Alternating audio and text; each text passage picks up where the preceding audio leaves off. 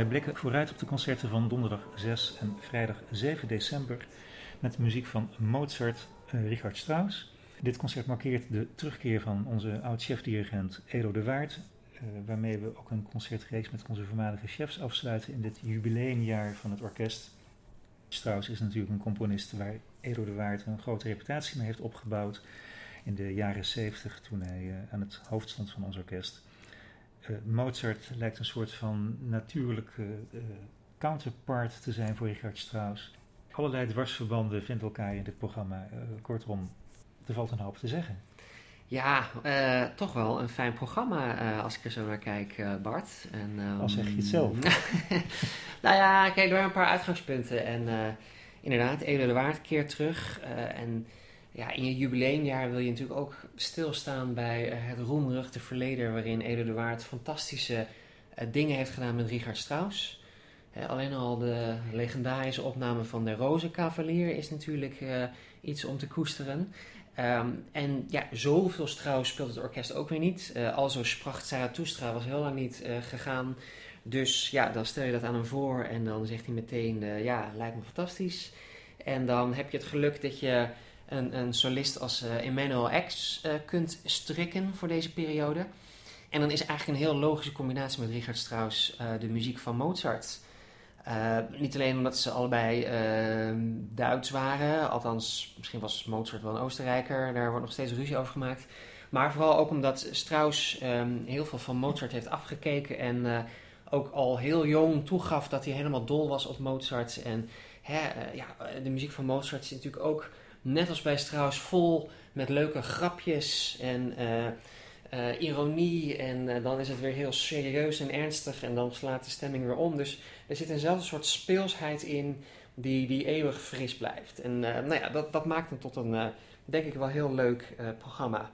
Waarbij dan de ouverture die Zauberfleuten al een beetje vooruit wijst naar de wijsgeer na de pauze. Hè? Dus je hebt een beetje dat gedoe in die Zauberfleuten, hè? Met die vrijmetselarij-achtige symboliek. En dan krijg je Nietzsche uiteindelijk nog even zwaar voor je kiezen. Dus het heeft ook nog wel een soort van filosofische ondertoon. Hè? Het is niet alleen maar ernstig natuurlijk.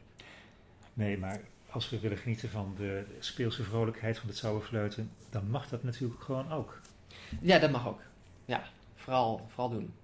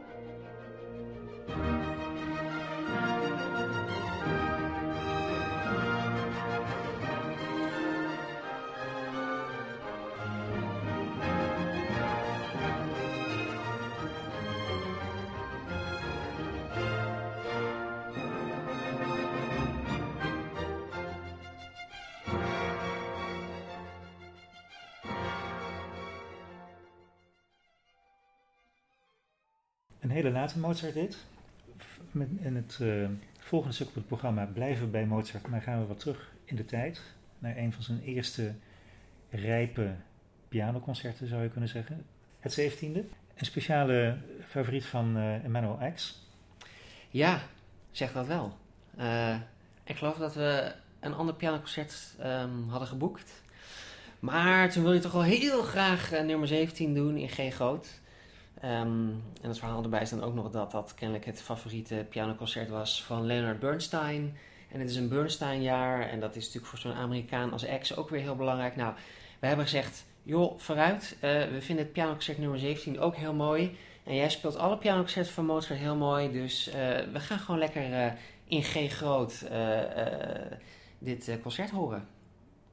Nou ja, en wat de combinatie dan nog extra mooi blijkt te maken, lezen in de toelichting, is dat Mozart-kenner Alfred Einstein Papageno-achtige thema's meende te herkennen in het slotdeel van dit pianoconcert. dat is natuurlijk de eigenlijke reden dat Ax het graag wilde hebben op dit programma. Nee, absoluut, absoluut. Ja, die pianoconcerten van Mozart, ze zijn allemaal heel gaaf. En er zijn er een aantal die zijn super gaaf. En daar is de 17e er absoluut één van.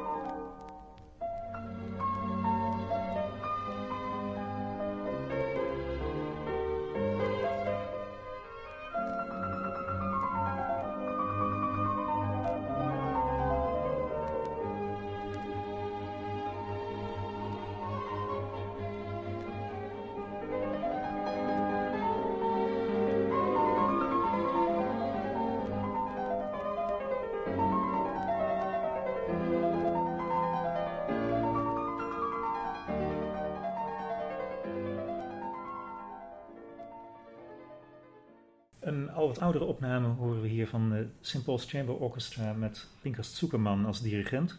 Die hebben we gekozen omdat Emanuel Ax hier de solistin is. Het zet meteen de goede stemming. Als we nog niet vrolijk in de zaal zaten de ouverture die het zou afvloten, dan kun je hierna alleen nog maar het liefst zachtjes willen meefluiten. Een romantische aanpak die we hier horen. Ja, Manny Ax is gewoon altijd soeverein gebleven en de Rolls Royce onder de pianisten. En ja, speelt het zo mooi dat je het gewoon compleet voor waar aanneemt dat dit de manier is waarop die muziek moet klinken.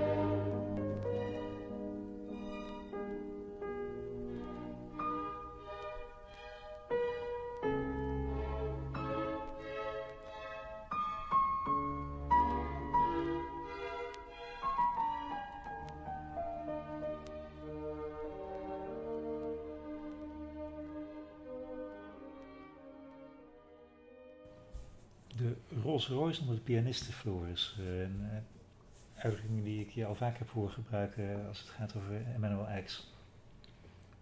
Hoezo? Hoezo? Dat hoor je toch? Ja, ik ben misschien te weinig autoliefhebber om de vergelijking helemaal op waarde te kunnen schatten. Nou ja, kijk, ik roep ook wel eens wat, maar wat ik daarmee bedoel is, bij een Rolls Royce denk je aan een instituut. Je denkt aan iets dat glimt, maar niet per se blinkt. Het heeft ook het heeft iets deftigs, maar er zit een enorme motor in. Het is chic, maar niet vulgair. En het heeft een soort klassieke eeuwigheidswaarde. En dat is dus een beetje wat ik associeer met het spel van Ax. Dat dus ook al die voorwaarden heeft. Dus hij is solide, heel betrouwbare motor. Technisch allemaal prima. Een mooie, volle toon. Het is een stijlvolle pianist die altijd per definitie met de grootste orkesten speelt. En op de grootste podia wordt uitgenodigd. Een tikje conservatief. Hij zal niet heel veel moderne muziekprogramma's geven. Een beetje hoor, met mate. Maar de innovatie is... er zit ook een rem op. Maar ja, het is ook gewoon heerlijk. En het zoeft en het glijdt. En het zit vol met prachtige details, dat spel. En dat is voor mij Manny Ax. Niet modieus? Nee, niet modieus in de zin van... ik moet toch weer iets nieuws verzinnen, anders dan haal ik de kranten niet meer. Het is heel erg vanuit een diepe innerlijke overtuiging allemaal... al decennia lang gewoon heel erg mooi. Ja, natuurlijk. En dat is ook mooi om hem dan met Edo de Waart samen in één programma te laten spelen. Ja. Iemand met wie het orkest ook al heel lang een band heeft. Ja, zeker.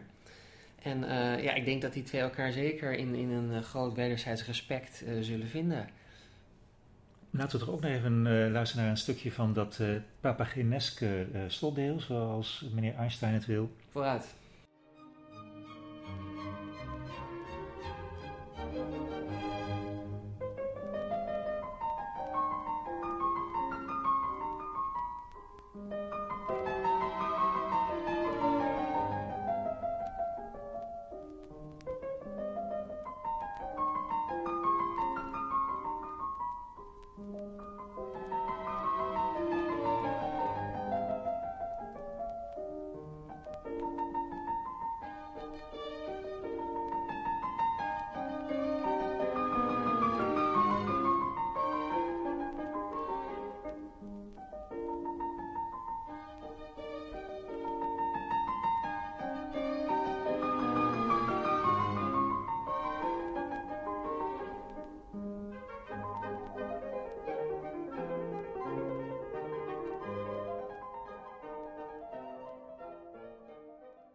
Ja, dat is wel een soevereine eenvoud die hoort in zijn Geen fratsen. En daar hou ik ook van. Mooi is dat, want na de pauze krijgen we muziek die veel meer overdaad aan de dag spreidt dan alle Mozart bij elkaar. Als we spraken Zarathustra, waarvan natuurlijk de eerste 2 minuten wereldberoemd zijn. En daarna is de zeepreclame voorbij. Precies, en dan begint de filosofie en haken de reclames af. Ja. We worden door Strauss meegenomen in een beetje de wereld van Zarathustra, zonder dat we Nietzsche, die het allemaal heeft opgeschreven, al te letterlijk volgen. Nee, en toch in de geest is het toch wel Nietzscheaans, zeg ik als totale huistuin- en keuken filosofiekenner. Zarathustra, wie is Zarathustra? Leuk grapje, hij is gebaseerd op dezelfde figuur waar ook Sarastro uit die Zauberfleute op gebaseerd is. Namelijk op die oude wijsgeer uit Perzië, die Zoroaster, die dan de wereld zo'n beetje indeelde in goed en kwaad. En alle nuances ben ik verder even kwijt hoe dat ook weer zat. Maar Nietzsche schrijft er in de 19e eeuw een prachtig meeslepend verhaal over, vol met romantische beeldspraken. En er komt erop neer dat die Zarathustra, zoals hij dan inmiddels heet, een soort wijsgeer is die na een lange slaap afdaalt met opkomende zon en zich dan weer van de berg af onder de mensen begeeft. En daar dan van alles aantreft dat hem niet zint. En daar dan over gaat orakelen en dan uiteindelijk toch een soort ubermensch predikt. Waarvan het de vraag is of de mens ooit die status van een hoger bewustzijn zal bereiken. Omdat de mens toch uiteindelijk ook voortkomt van de apen en het ook maar moet doen met wie hij is. Mm-hmm. En dat dan in muziek gezet. Ik vind het dus zo knap van Strauss dat hij zo'n soort verhaal, wat ook heel abstract is, maar toch ook beeldend. En dat hij ook een beetje de filosofische aspecten daarvan in muziek weet te vatten. Maar goed, laten we beginnen met die beroemde 2 minuten van het begin. C groot. In het hele stuk zal C groot de natuurtoonsoort zijn. Ongenaakbaar. En dat dan afgezet tegen het toch een beetje perfide B groot, dat de menselijke gevoelens weer spiegelt.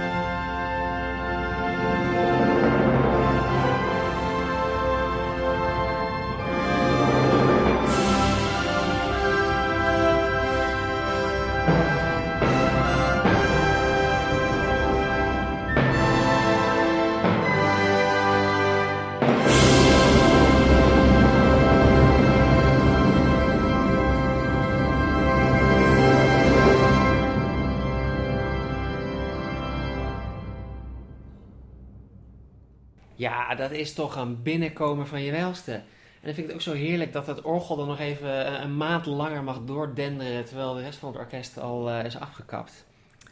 Ja, het is duidelijk meteen alle kaarten liggen op tafel. Ja, nou ja, hier wordt in ieder geval heel duidelijk de natuur als ongenaakbaar element neergezet. En daar heb je dan een beetje die wiebelige mens tegenover. Dus meteen hierna wordt het al heel erg zoeken en ook meer in mineur, B klein en allemaal gerommel. En waar het kort door de bocht op neerkomt is dat het een beetje een anarchistisch profeet is, die Zarathustra. En die vindt het ook maar niks dat de mens zich de hele tijd maar onderwerpt aan systemen. De kerk komt natuurlijk niet goed vanaf. Maar een van mijn favoriete delen in als Zarathustra is wanneer de wetenschap op de hak wordt genomen. En dat gebeurt dan met een fuga die maar liefst 12 tonen bevat. Dus dit is een van de eerste voorbeelden van 12-toonsmuziek. En dat begint een beetje zo laag ploegend in de achterste lessenaars, cello en bas. En dat kruipt dan zo naar voren door het hele orkest heen. En dit is waarschijnlijk de meest moeizame fuga die ooit gecomponeerd is.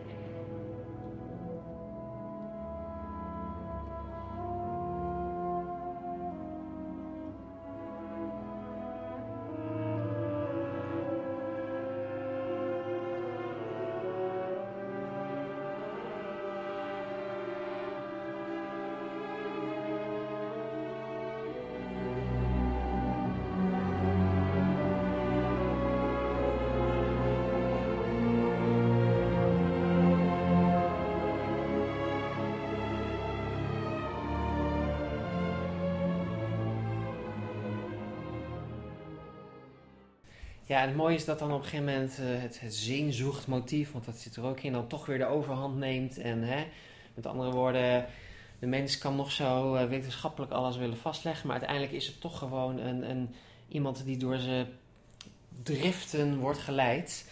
En volgens mij, als ik me goed herinner, is een van de belangrijke conclusies dat je je ook gewoon daaraan moet overgeven. Hè? En dat je dat ook niet moet onderdrukken of tegenhouden, maar je gewoon daaraan moet overgeven in een poging om die volgende stap te bereiken. En dan is dus zo'n beetje de grote climax van het stuk is dan dat iedereen er gewoon lekker op los gaat feesten.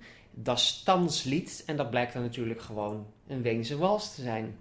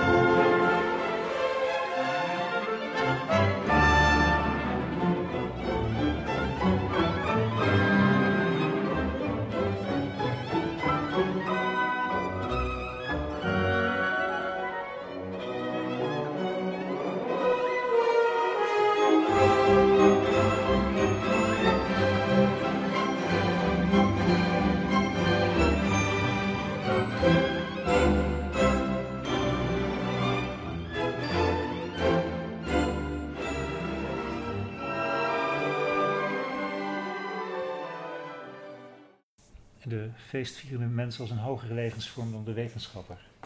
Dat sowieso, weten we eigenlijk allemaal. En dan aan het eind, natuurlijk wordt er wel gestreefd naar een soort hoger bewustzijn en meer een één worden met de natuur.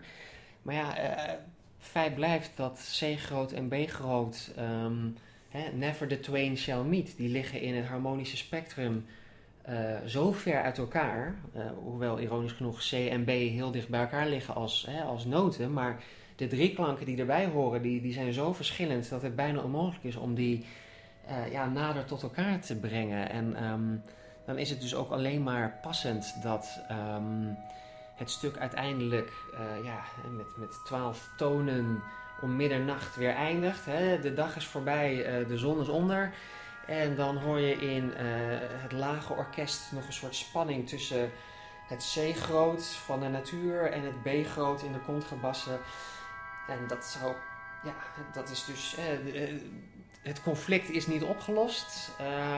We zijn weer geen uurmens geworden. En er zit ook iets van die eeuwige wederkeer in. Wat nog een ander element uit Nietzsche's filosofie is. Met andere woorden, we zouden meteen aan het eind weer helemaal opnieuw kunnen beginnen met dat lage gepruttel in de contrabassen. En dan gaat de zon weer op en proberen we het gewoon weer opnieuw. Precies, we weten dat het vruchteloos is, maar we blijven het proberen. Dat lijkt me een prachtige conclusie. Dat gaan we donderdag en vrijdag meemaken in de concertzaal met Edo de Waart, onze voormalige chef, die weer bij ons terug is als dirigent in een programma met Mozart en Strauss. Meer informatie daarover vindt u op onze website www.rpho.nl. Graag tot ziens bij het concert.